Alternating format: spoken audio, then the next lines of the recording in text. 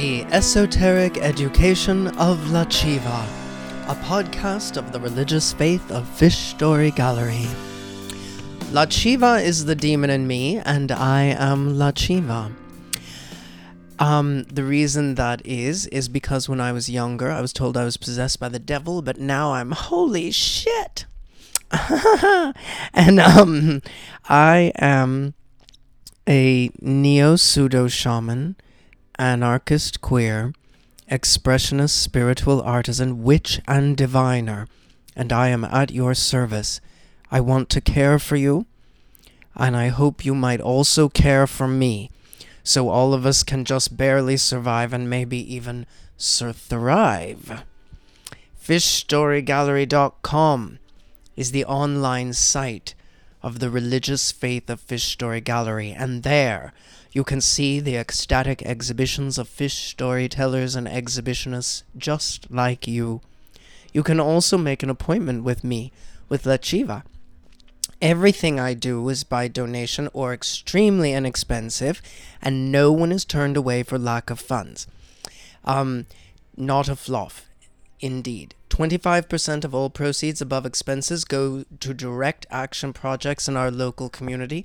I often just hand a handful of change or cash to someone who's sitting on the street. This is what we learn from the devil and the Six of Cups, is that I can't, as a religious organization, as a faith, it is an organization, I'm slightly organized.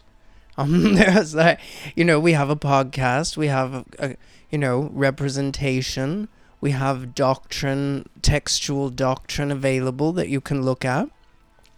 So this is all means that we're wound up in it. We're caught up in the world. We're tied up into the intricacies of the world, and that's the devil. And the Six of Cups is trying to do good. If you're not the Six of Cups, well, no, not a capitalist card at all. No. Too equal and uncompetitive.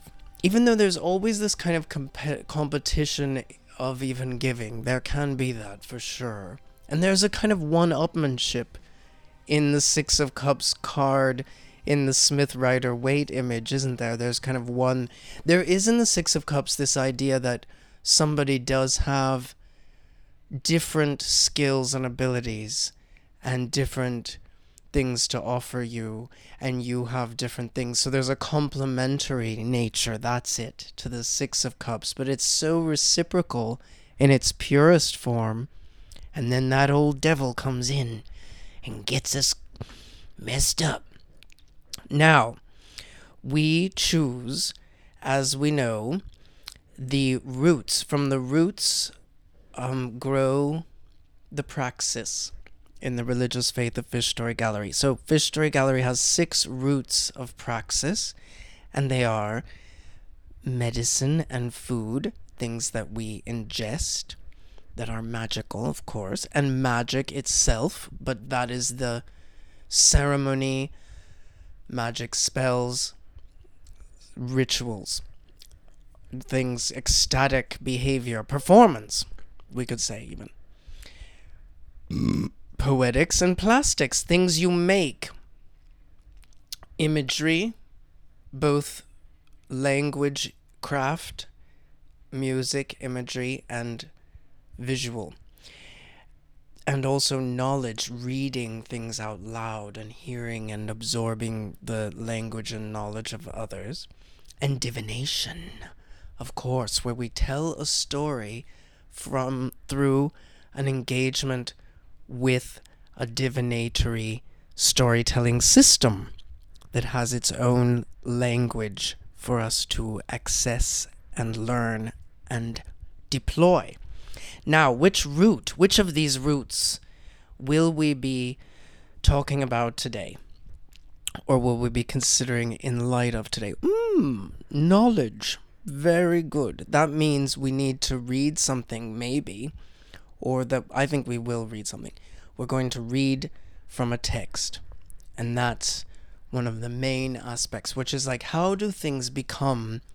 This is what In a religious faith, you may have, some are, I guess, religions of the book, and they would be that the text in Islam, the text is incredibly sacred. Those words, saying them right, the written words of the Quran are themselves very sacred. And I know, and then the word and the text and understanding the text and interpreting it is a big part of Christianity and Judaism.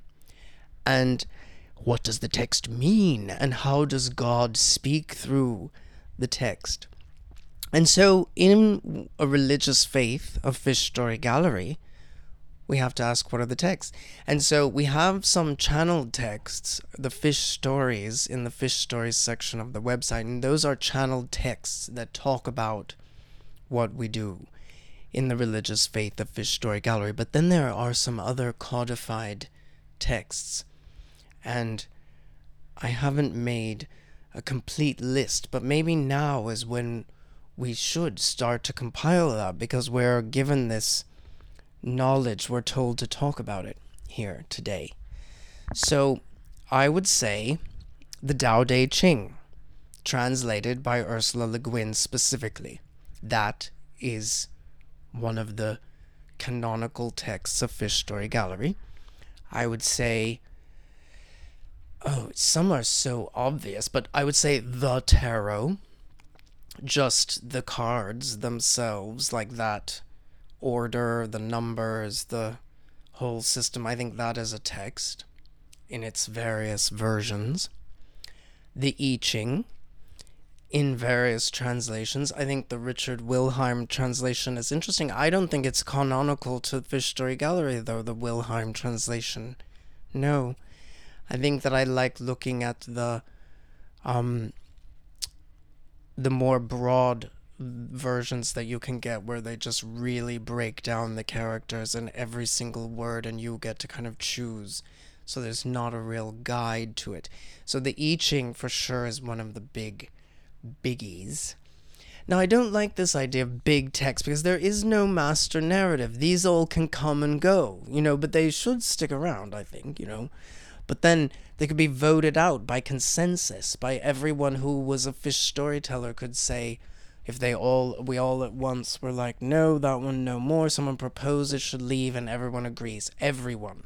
If one person disagrees, it stays. That's called consensus. And so that's the way texts come into the religious faith and exit it. King Lear. That's another one. King Lear. Shakespeare's King Lear. That text is canonical to the religious faith of Fish Story Gallery, because it is so wily in its portrayal of family dynamics. I don't think you should have a family, and by that I mean family in the expanded field. You shouldn't have a family without really studying King Lear closely, both for where the betrayals are, but also where the love is to be found. That's King Lear is a play full of love in some ways, I think. Is full of very loving characters that care a great deal about their lives and everything. And their families, in a way. Or not in a way, they're for real. And so now, what golden topic, though? We have these golden topics that we also consider. There are much more, there are many of them. And some of the roots are themselves golden topics. Science fiction. Really interesting. So we got knowledge and science fiction. And of course, that is so... Now see, when we play with synchronicity, we get such fascinating results. So I literally just do a random chance operation to get one of the 6 roots. Okay, knowledge, where we talk about textual foundations and texts that we are going to and experiencing by reading them to ourselves, or better, because what we do is for an audience in the Religious Faith of Fish Story Gallery. That means we read the text out loud. And so this is science fiction. And science fiction is the genre, strangely, where we have some of our texts. The Parable of the Sower and the Parable of the Talents by Octavia Butler. Those are canonical texts to the Religious Faith of Fish Story Gallery. And there will be other works of Octavia Butler that fit in there. Who else? And then should we read from King Lear? Hold on. Okay, now I've come back, and I've just had a break. Now it seems as though I haven't, but I did. There was an edit. And so I'm back. I went into shopping around my bookshelf because we were given the root of knowledge, and we were given the golden topic of science fiction, or SF is how I put it in parentheses. SF. Very important.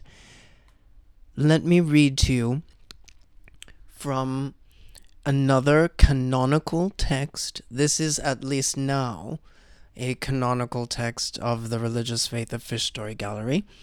The Promises of Monsters, an essay by Donna Haraway.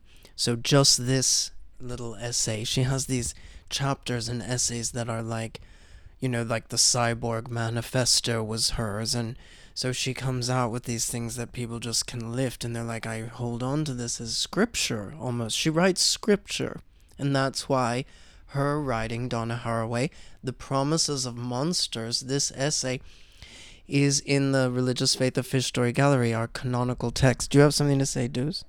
She's barking. The Promises of Monsters, a regenerative politics for inappropriated others. A regenerative politics for inappropriate or inappropriated others. The Promises of Monsters will be a mapping exercise and travel log through mindscapes and landscapes of what may count as nature in certain local global struggles.